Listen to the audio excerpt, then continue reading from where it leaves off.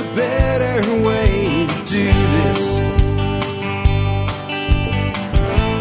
Let me show you a better way.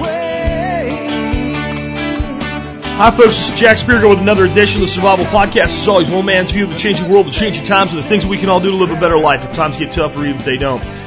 Today is Wednesday, August the 15th, 2012. This is episode 961 of the Survival Podcast. Today I have a great guy coming on. He's a very well-known YouTuber named John Kohler, and he has his domain that points to his YouTube channel is growingyourgreens.com, and his YouTube channel is Growing Your Greens. It's how he's known on YouTube. He's been very popular with a lot of the members of the audience for the work that he does. He puts out a show on YouTube about every other day, and I'm excited to have him on, and a lot of you guys wanted to hear him, so he will be here with us in just a moment. Before we get to him, though, let's go ahead and take care of our sponsors. They do a lot to help take care of you. Sponsor of the day number one today is Murs Radio. That's MURS-radio.com. Rob Belleville there with Murs Radio. He only has a small assortment of equipment, most of it being Murs based. Murs is a frequency that's not used a whole lot, honestly, and it gives you a little bit more of an expectation of a privacy, though it is a public frequency that anybody can use. No license required. There's 5 frequencies and 5 sub-frequencies. This is relatively short-range communications up to about 2 miles. The cool thing, though, is you can combine Murs radios with Murs radio frequency motion detectors, combining security and secondary communications at your homestead or bug-out location. Check them out today, murs-radio.com. Next up today is Safe Castle Royal, the original Survival Podcast sponsor, when we had no sponsors, when I didn't even have a thing that said, hey, you can sponsor the show, when I was just getting started out and just starting to build up the audience. We had a conversation with Vic Rontala, who is the head of Safe Castle. He said, hey, we want to sponsor the show. What can we do to make that happen? And we built the entire sponsorship program around how we vetted out Safe Castle, and they passed with flying colors, and they are the first and they are the longest supporting sponsor of the Survival Podcast. And they have everything you could want for your prepping needs: long-term storage, food, tactical stuff, practical stuff, you name it. Check them out today, Safe Castle Royal. Their website, the best way to find them is at prepared.pro, prepared.pro. And the best way to find Safe Castle, honestly, and Murs Radio and all our sponsors, go to the survivalpodcast.com first. Click on their banners in the right-hand margin, and you will know you're dealing with an actual sponsor. I don't talk about this a lot. I think most of the audience knows it. If you read the ad policy, you'll know it. But a sponsor can't just be a sponsor on this show because they show up with money. We have a strict limit of only 12 sponsors. Those sponsors are then vetted by our listener ad council, which is made up of the moderators on the forum. They haven't had to do it for a long time because nobody seems to leave once they become a sponsor. We've kept our sponsors for a long time, but every one of them is approved first. First they got to get through me, then they got to get through the ad council, then they get on the site. And they are all personal endorsements from me with a heavy vetting process. So I just like to point that out once in a while. It's not like your typical advertising where just anybody can be a sponsor. And I get requests for people to be sponsors all the time. And the answer is there's no room at the inn. When one of these great sponsors ever chooses not to advertise for any reason, then a slot will open and the people that are in line will have to go through the same process to qualify. I think it's important that you guys know that. Next up, I want to tell you guys that you can meet me. I'm going to do another Self-Reliance Expo with Ron and Scott. This one at Hickory, North Carolina will be September 14th and 15th. There'll be a link in today's show notes where you can learn more about that. I should have put a blog post out yesterday or the day before with a full announcement on it. But yes, I will be in Hickory, North Carolina, September 14th and 15th at the Self-Reliance Expo. Hope to see some of you guys there. If we do put together any kind of special meetup or anything, I will let you know on the air. I'm not sure on that right now. Next up, remember, check out TSP Copper, cool coins, cool stuff, AOCS barter, copper currency, I'll leave it at that, tspcopper.com, 10% off for all MSB members on all copper products. Next up, remember, you can support the show by joining my Members Brigade. It is $50 a year. That comes out to 20 cents an episode. When you get done with the show, if you think that show's worth 2 dimes an episode, consider joining, because that's what you'll be contributing to help the work that we do here at the Survival Podcast. With that all wrapped up, it's my good fortune now to introduce John Kohler. John has been growing his own food for over 12 years. 3 years ago, he decided to expand his garden to include the entire front yard in his standard 6,000-foot lot tract home. He's filmed this process of converting his front yard into his own personal grocery store where he currently is growing 90 to 95% of the vegetables he's consuming. He believes every American should have started growing their food yesterday. He puts out a show just about every other day on YouTube, which is a real challenge. He does a great job. Again, he's really popular with a large segment of the audience for the work that he's doing. If you have not already, I recommend that after you listen to today's episode, you get by growingyourgreens.com. That'll redirect to his YouTube channel and subscribe. It's a great channel. I know I'm a subscriber and have been for a long time. And with that, hey, John, welcome to the Survival Podcast, man. Thank you for having me, Jack. Hey, I think you and I are in league with like kind of an evil plan to overtake the entire world, and that is to kind of put a garden and get every person in the world growing some of their own food. That's been part of my evil plot for years to take over by making people take over for themselves. But why do you feel that it's so important for anyone, but especially a prepper, to grow some of their own food? Well, Jack, there's many reasons why it's really important to grow your own food. Number one, I think it's just about, controlling the food you eat, because if you don't take charge of what you're eating, companies and other people are going to be doing that for you. And, taking your freedom back and growing your own food is the number one way to do that. Besides that fact is, for me, personally, I got into growing food specifically for my health. Americans are eating all kinds of just fast food and junk food, which are really messing up their minds and the way they think, which is a whole other topic that I won't get into. But eating natural foods, that you can raise on your own property, man, is some of the best and healthiest food, so that you could be as healthy and think as clearly as possible and rise out from below. Very cool. I've also had a lot of people, because I talk about this all the time, gardening and all, and I've had people tell me that it just seems like it's too hard, it's too much work. What do you think is the best way for a person to get started and have some initial success? Because I find that if a person gets some success early on, they tend to kind of stick with it, and if the first thing they do just flops completely and they get nothing out of it, they get, why am I doing all this work?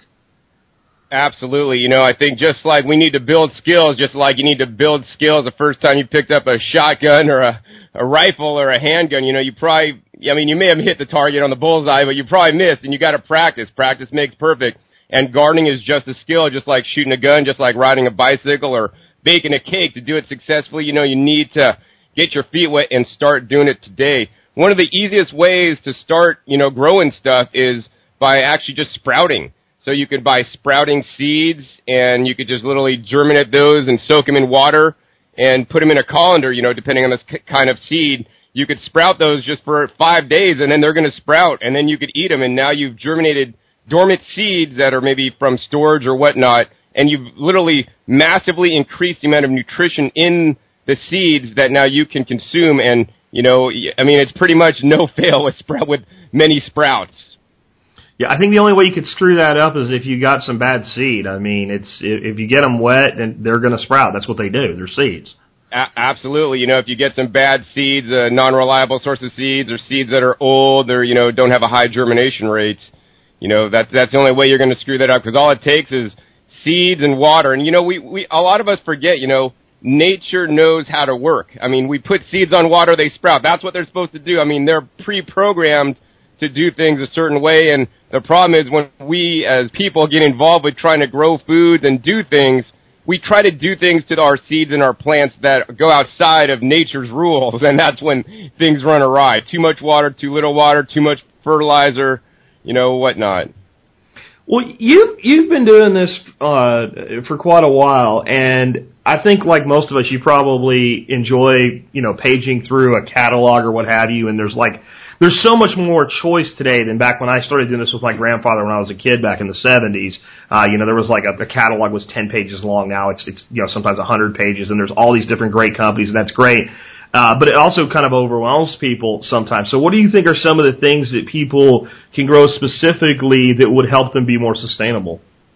Sure. So the things that I think that people could grow to be more sustainable, number one, you could look through all the seed catalogs you want, but what we really need to think about, especially when wanting to be successful with gardening, is, maybe cultivate things that are local and native to your area that are edible.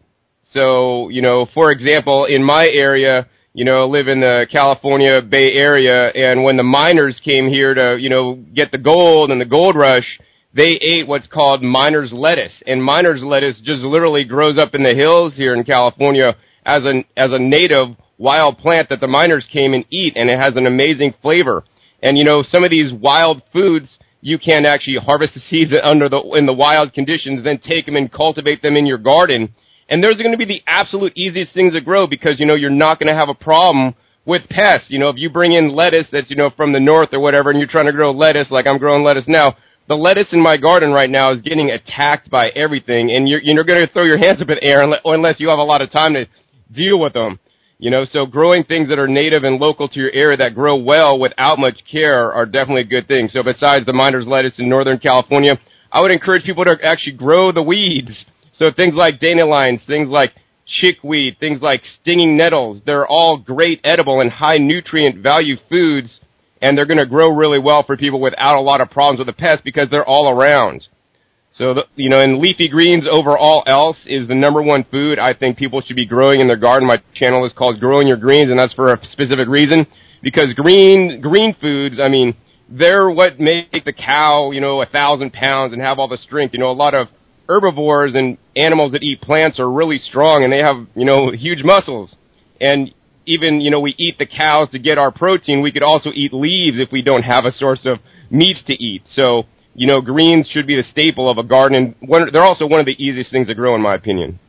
Yeah, and on your comment on weeds, one of the ones I really like to grow, and people always freak out because, they're going to come up everywhere, and I'm like, well, that's great, is lamb's quarters. It's absolutely outstanding. And then there's something called Walzantle, which is a very similar plant that's real popular now in Southern California with a lot of Latino gardeners.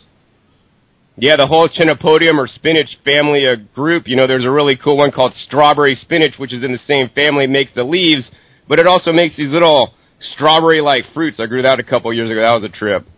How are those berries? I've always seen that plant, and I've always thought about growing it, and, I've read that the berries are just basically kind of bland, and some people say they're actually pretty good, so what do you say? Well, when you think about those berries, you can't think of them like a strawberry or a raspberry or anything like that. They're nothing like that. Sure. They're not too juicy. I grow them in really good soil mixture. I have compost and add rock dust and some other things in my soil to really bring the soil alive, because whatever you grow is going to be a reflection of your soil. So if you're using, soil that's not amended, that doesn't have maybe the nutrients in it, then your plants are going to be able to get fully expressed and have all the full flavor and also the full nutrition in there. So the ones that I grew actually were, I wouldn't say they're sweet, but they were good. I wouldn't say, go out of your way to grow them or nothing, but they're kind of a fun curiosity. So they were berry-like. They just weren't like berries. They weren't. They were like a raspberry. Take away like 80% of the juice, but they had a nice, mildly fruit flavor, but not much. That'd be good in a salad. Yeah, exactly. That's good in a salad. I would just take a whole handful of them and pop them in the mouth and chew them up, and it wasn't like astringent or bitter or anything. It was Sure. pleasant, but it wasn't like a berry. Well, maybe I'll have to try this. We got a lot of people who listen to this show. And I own a 5-acre piece of land, and a lot of people have that dream, and they want a really big piece of land, traditional homestead or whatever. But you're growing 90 to 95% of your vegetables, and you're doing it on a 6,000 square foot lot. How do you manage to do that? Absolutely. Yeah, so I just have a standard tract home. You got to start where you're at. As much as I'd like to have a 5-acre piece of land and, grow all my stuff and fruit trees and do everything the right way. I'm not in that situation, so you got to make do with what you got, and I encourage everybody to just start today, literally put up a 4-foot by 4-foot raised bed garden and start. So what I've done is I converted my front lawn into an all raised bed edible vegetable garden. I have videos on actually how exactly I did this on my YouTube channel. That's one of the reasons why I started the YouTube channel, to show people how to do it. And basically I plant things a lot closer than what you read on the seed packet, because what they say on the seed packet is great if you have 5 acres, but when you got 6,000 square feet, 1,600 square feet is taken up by your house, and you got a driveway and some other stuff, you really gotta grow, things tighter together than you normally would. Also, because I'm growing things tighter together, I also gotta make sure my soil is most nutritious as possible, which allows me to grow things closer together so that the roots don't have to spread out as much as they normally would. So what's your primary way to boost soil fertility, mineral content, all that stuff? Because when you get into, if you're talking about kind of like a bio-intensive growing methodology, you do have to put more care into that because you're asking the same square foot to produce more here than in a conventional growing system. Absolutely. So, I mean, there's two main ways to do it, and there's a ton of others, but I'm only going to mention the top two. Number one is compost. So composted, vegetables, food scraps, animal manures that you compost on your own site, make high quality compost, old leaves, old grass, shredded up cardboard, newspaper, wood chips, 100% sawdust, not the stuff with the, particle board in it and whatnot. So compost number one, because that adds the biologics and the friendly bacteria and fungus back into the soil, which actually do a lot of work in the soil to build your soil fertility. Now with conventional fertilizers, you're bypassing all that, and conventional fertilizer will literally kill your soil. So that's not a good thing. Another thing I like is the worm castings or worm compost to add. And then the final thing over all else, even more important in some ways than the compost that I'm really big into, is called rock dust. And the rock dust is finely ground trace minerals, basically. Finely ground rocks of varied nature ground up into a dust that are now available for the soil microbes and also your plants to absorb. Because our topsoils are devoid of minerals, there's a Senate document published in 1930s that stated, our soils are devoid of minerals because of the topsoil erosion and the farming and the chemical agriculture, and these are things that are actually very hard to find because I think powers that be maybe don't want these things to come back because this is how we could really make a difference and bring soil fertility back without buying a whole bunch of chemical fertilizers and whatnot. Well, actually have true fertility because I've been looking at things like there's a tremendous number of pecan orchards in Texas, and they're having these symptoms that show that these trees are highly deficient in phosphorus, and they're having poor yields and turning colors of leaves and whatnot. And then they go in and they test the soil and they go, well, there's phosphorus out the ass here. There's phosphorus everywhere, but it's chemical phosphorus from NPK fertilizer. And what they've determined is there's been so much of this stuff poured on the ground that even though, it's there, the trees are unable to access it. It's not bioavailable. Now, they know it was bioavailable when they first started putting it there, but years and years of doing this have so degraded the fungal hyphae networks and things like that, these trees aren't able to actually absorb the phosphorus that's sitting right there in abundance. Absolutely. I mean, it happens all the time. I mean, gardens will go down the whole road of Miracle-Gro, and I mean, that stuff will work great for a while, but, the other thing that people don't realize is, if you're putting NPK in your plants, that's what's going into them, and that's what's proven to grow, large crop, because, in America, in most places, we're taught to buy by the pound, by the yield, and farmers sell by the yield, so they want to produce the most stuff, but it doesn't mean it's the most nutritious or going to be the most healthiest either. The other benefit of using things like the trace minerals is that the plant's immune system is going to be healthier. It's like if you're eating a diet of McDonald's, there's a movie called Super Size Me where the guy ate 30 days on McDonald's and his health went downhill. And, when you're doing, Miracle-Gro and other chemical fertilizers to your plants, I mean, your plant's resistant to disease and bacteria and pests go way down, but when you build your soil, the plants are stronger, so then they're going to be able to fight off disease and pests by themselves. And I mean, that's what they've had to do through the millennia by themselves to survive here on Earth, until we got involved trying to put things like NPK because we could outsmart them because we want to grow for yield and tonnage and make a lot of tonnage but not nutrient-rich foods. The final point I want to make on that is that if we're putting NPK in the soil, that's what the plants are absorbing. That's going to be the majority of the mineral balance in the foods that you're eating. So now you may, not have the optimal mineral balance in you. So I think, the trace mineral supplementation for the plants so that we could get the minerals through the plants instead of taking a multivitamin, really important. Well, yeah, and I mean, it's man got too smart for his own good on the NPK thing, I think. We determined that, hey, I can get stuff to grow with just these three things.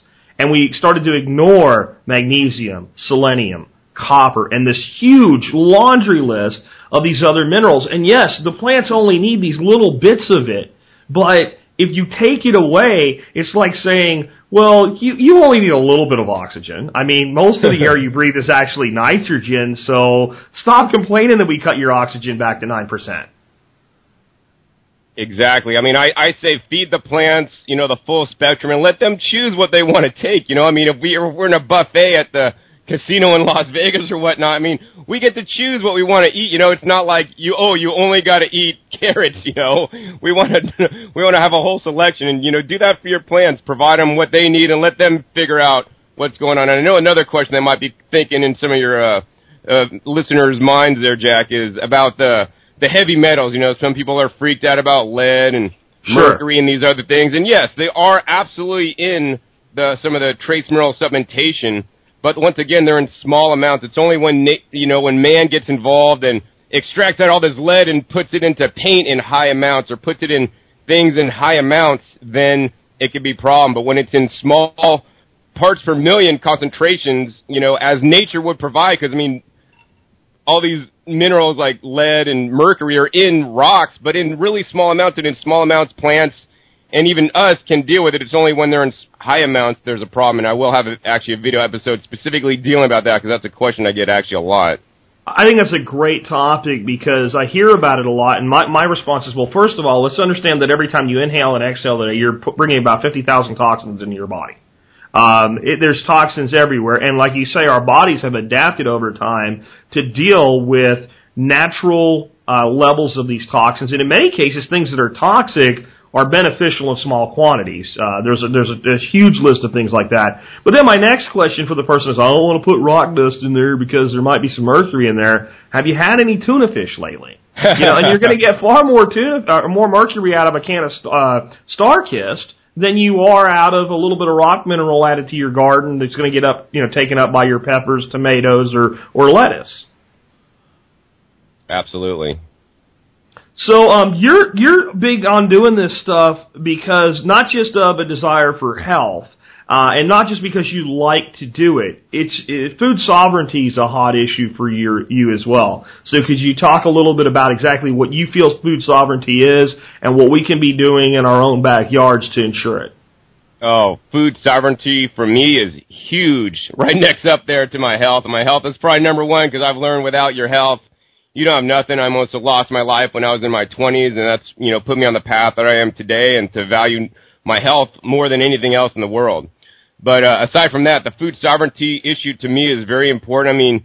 Nowadays, in my opinion, what's happening is that there's companies that are trying to control what we're eating. It's already happened. There's a really good movie called King Corn, talks about how, a lot of foods, processed foods, are literally made out of corn that you're eating, whether they have high fructose corn syrup or all these other different hidden ingredients, and all this corn that people are eating are made from genetically modified corn, which, may have other health implications, but also it's, mainly, companies want to patent these seeds so that they can sell them, because if it's not patentable, they can't sell, and they could patent genetically modified seeds. And these seeds are getting into the environment, and then especially in corn, pollen can drift and contaminate seeds that were non-contaminated, which is really huge in my opinion. And, day by day, there's more foods that are now going to be genetically modified. And if we, the people, don't take back control, the farmers are definitely not doing it, because they're buying into the whole system of paying for the seeds and, supposedly getting better yields, which the research I've seen hasn't showed that and whatnot. But what's happening is the companies are just trying to take over. The governments and whatnot are trying to, the companies are paying off the governments to make favorable laws for them. And it's not starting with the big farmers, so it needs to start at the grassroots level with people growing unique and heirloom different varieties of plants and vegetables and fruits, and saving their seeds, passing them on to everybody that they know, so that they could grow the ones that are not genetically modified. I've heard a statistically, like, most farmers are in their 60s, and there's not a whole lot of farmers getting into the farming industry these days. And when that happens, I think what's going to happen is big companies are going to take over that whole industry.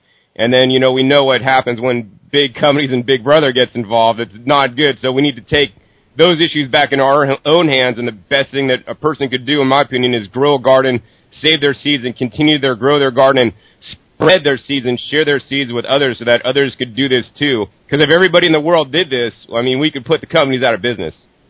Yeah, I completely agree with that. And I'm seeing more and more encroachment of the GMOs into the more typical backyards. Monsanto now is going to be, in their minds, benevolent and start selling GMO corn to backyard gardeners, which is just a disaster because it just increases the problems with cross-pollination. I just heard today, for the first time, that the FDA, which, strikingly is, staffed with tremendous numbers of former Monsanto employees that go back and forth like a revolving door, but they are now going to deregulate Monsanto's GMO sugar beets. But those are like, we got the corn and the soy and the rice, and sugar beet is, grown mostly for sugar production. They're the mainstream broad acre crops, but they're now starting to move more and more toward doing this GMO stuff with the things that are more typical in a backyard. There's a GMO tomato or two now. They're talking about GMO squashes. These types of things, to me, if we don't do what you're saying, we're gonna end up with, there'll be, 5 sources. It'll be like the phone company. You get, T-Mobile or AT&T or what have you, or Sprint, but probably a whole lot less benevolent than the phone company. Absolutely. I think the number one thing, if you're outraged about the whole food sovereignty thing, you need to just start growing a garden.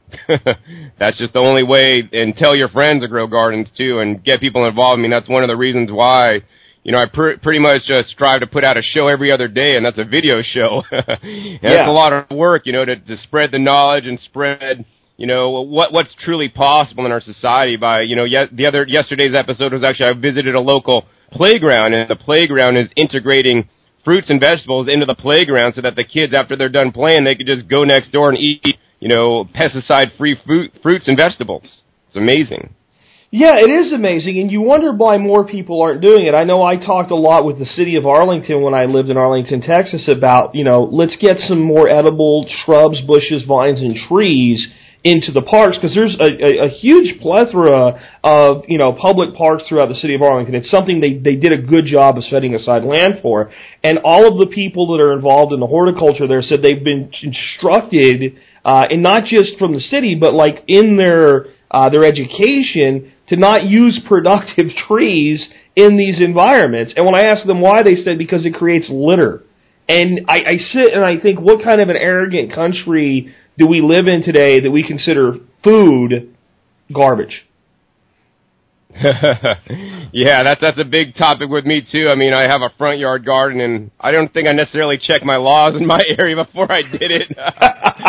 Luckily enough, I haven't gotten cited, but there have been places and people that have been getting cited for growing gardens. The whole thing about lawns and having a lawn, it's just like the rich people in England or whatever had lawns on their big estates, and then when the 50s came in America, everybody had a lawn, and that's just what we were supposed to do. But, I've kind of thrown that whole notion out the window. I think everybody else in my block has a lawn except me, and it looks a little bit different, but I like it because it's productive and it's actually doing something useful, and also it's spreading a very important message.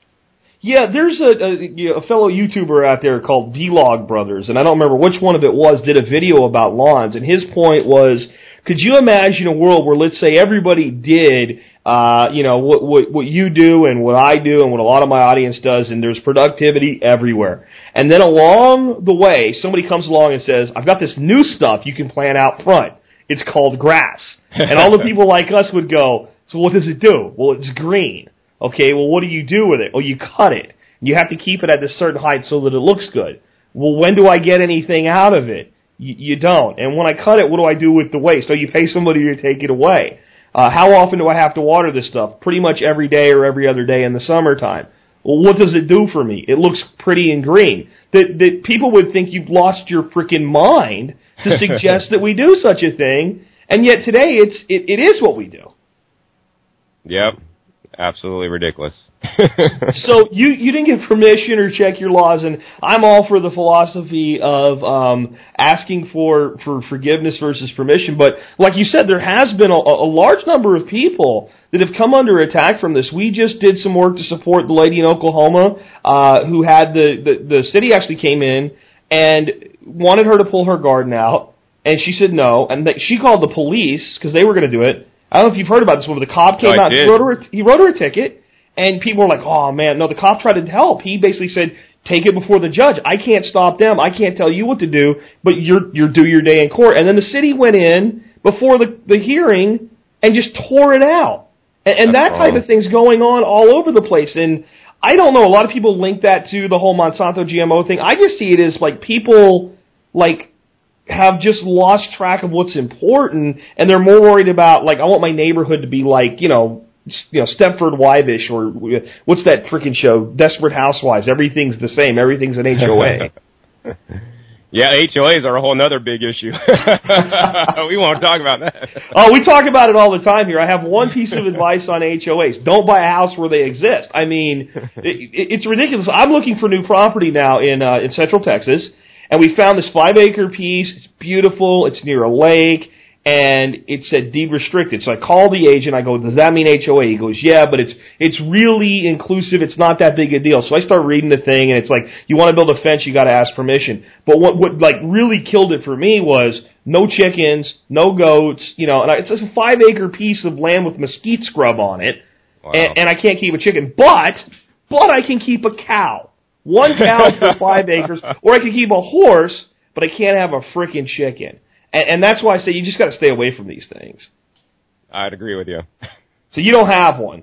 Luckily, no. So your channel is awesome. You do put out, like you said, like a video show every other day, which, man, I totally respect that, because I do an audio show every day, and I do a weekly audio show on the business side of things, and and I only do so much video because it's a lot more work.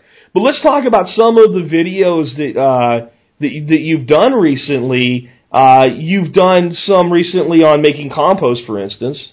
Yeah, I mean, that's the number one most important thing you could do. And, I'm not gonna say I'm an expert compost maker. I'm not. I'm a total neophyte. But with the video that I made, it shows what I'm doing and how I'm able to be doing it successfully without, researching and knowing how to be the compost master that I'm not. Yeah, I'm not big on the term master composter. I remember I was watching one of Jeff Lawton's videos, and he was like, I'm a compost artist. And then he pauses, right? And it takes the class like a couple seconds to put the concept of manure and artist together and get the joke.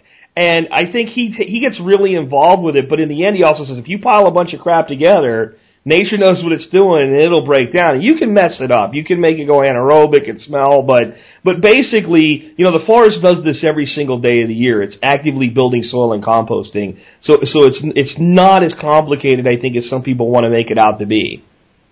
I absolutely agree with that. And before I figured out the right way to do it, or the way I'm doing it that happens faster, my whole motto was compost happens. I mean, you pile stuff up, even if you don't get the mixture right, nature will figure it out. I mean, you'll get like soldier, maggots in there, and they'll be like eating your stuff. You'll get worms in there. I mean, whatever. Something's gonna be eating it. They're gonna be pooping out their stuff, and you're gonna have some compost.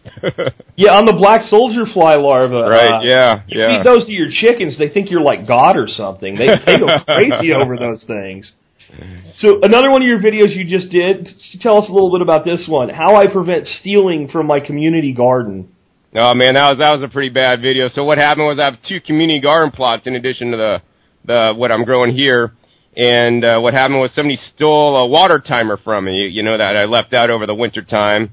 And they cut the pipes and everything. And I also show in the video where somebody had literally cut my fence to steal my tomatoes and peppers one year, and I had to patch that up. And I mean, it just happens a lot because it's a public space and I'm not over there a lot. And so my main thing about that was that, number one, the main thing is to grow things that are non-desirable, or grow things that are going to piss the person trying to steal your stuff off. So like growing stinging nettles, for example, around the border, or growing stinging nettles in your bed. So when they're like, oh, we're going to steal some of these, they touch it, they'll get stung, and then they won't come back. But, stinging nettles, to me, are a really good, rich, edible food. If you go to a health food store, they're going to charge you $15, $20 a pound for dried stinging nettle. And I got all I want for free. I could dehydrate it, keep it for the winter time. It actually grows fairly well year-round here. Another thing I do is I grow tuberous root crops. So, people are looking for tomatoes because people know what tomatoes are. I mean, most people know what a tomato is, but most people don't know what a yacon tuber is, or a Jerusalem artichoke tuber, or a Chinese artichoke tuber. So those are some of the crops that I grow that are under the ground. If they want to steal the leaf matter above, hey, that's great. That's not going to do much for them, and they're not going to know what it is, and they're not going to eat it. And they won't come back for more either. And they won't come back for more because it doesn't taste good. And, you know, they'll probably just go to another garden. I mean, just like, you know, making your house safe to prevent burglary. You want to just have enough so that they're going to go somewhere else, you know. And I think by doing some of these techniques and growing things that maybe not as desirable but really good for me, because, you know, the tubers take a lot of space, and the Jerusalem artichokes they're one of the easiest tubers to grow. They're going to take over your space, and they're going to provide you tons of food. So a root crop that's a weed, that grows like a weed, that'll spread like a weed, in my book, is a good weed to have, because it's going to have a lot of food for you, especially, you know, during the wintertime, because they're going to stay pretty well under the ground and just dig them as you need them. Was it one of your videos, I think, that I was watching where you grew like two Jerusalem artichokes in one of your beds, and when you pulled it out at the end of the season, it was like this ridiculous amount of production? Yeah, I mean, so I grew it in a pot, like I just left some in a pot, and I watered the pot every now and then, not even that much, and it was a 3-gallon pot, and I was like, I don't know, 8-10 pounds out of one pot. It was actually busting out of the pot. That's right, yeah, I remember that now. And then I actually have another one where I was in the backyard, and off one planting, I don't know if it was 2 plants, but it was just like one planting, one area, it was like, I don't know, 25 or 50 pounds off 2 plants. It was insane. Or, you know, one little area. You know, on the community garden theft, I got a good one for you. There was a story I covered about a year ago. It was, you know, filed it under a little bit of humor. And this guy says he looks out his window, and there's a dude in his backyard. He had a chain link fence, and the guy's grabbing, like, just yanking leaves off the okra plant in his yard. And he goes out there and yells at him, and he takes off and he calls the police. And the police are like, what? He goes, yeah. He goes, in my backyard ripping. So they finally catch the guy, and the guy's all freaked out. He thought the okra was marijuana. And he had a grocery bag full of okra leaves. And he was afraid he was going to be cited for marijuana possession, but he got his ass cited for trespassing. Yeah, don't grow okra. And you just wonder, like, some of these people, are they, you know, what are they doing out there? Your channel's awesome. I really can't recommend enough to people that they get out on your channel and subscribe to it and check out some of your videos. And I mean, I just appreciate the hell out of the work that you're doing, John. Yeah, I appreciate that, Jack. I mean, I appreciate the work you're doing. We're all needed to, you know, bring about a change in our society that maybe isn't going down the right direction, in my opinion. Well, I completely agree with you, and I appreciate you being with us on the air today. And any final thoughts for people? I mean, I guess the main thought that I have is just get out and start growing a garden today, whether you're growing in a little container because you're in an apartment, or, you know, growing some sprouts because they're the easiest thing to do, or start off with some leafy green vegetables. And don't get set up on like, oh, I want to grow corn because, you know, I love corn. You know, especially when the prepper mindset, you want to grow what's going to be easy to grow and feed, and it might not be the most desirable, but at least you can be growing something and get your feet wet, and then you could move on to greater pastures at that point. Well, awesome stuff, and folks. I will put a link to John's YouTube channel in the show notes of today's show, and I highly recommend you get by there and subscribe. And remember, when you subscribe on YouTube, you have an option to get an email update every time whoever you're subscribing to uploads a new video, and I find that to be very useful, so you might want to do that as well. Again, John, thank you for being on the show with us today.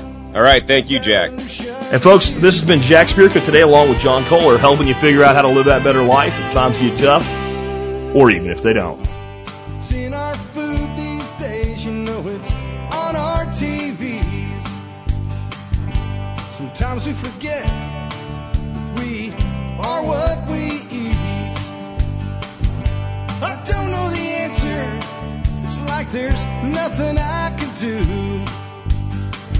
It's the price we pay, I guess, when we follow all the rules. There's a better way to do this. Let me show you a better way. You don't have to be another face in the crowd. Don't have to live the way they tell you to.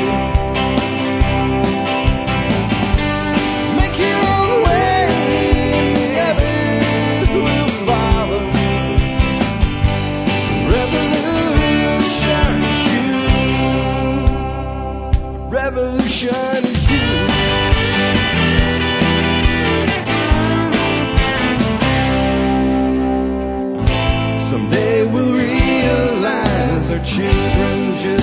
pay.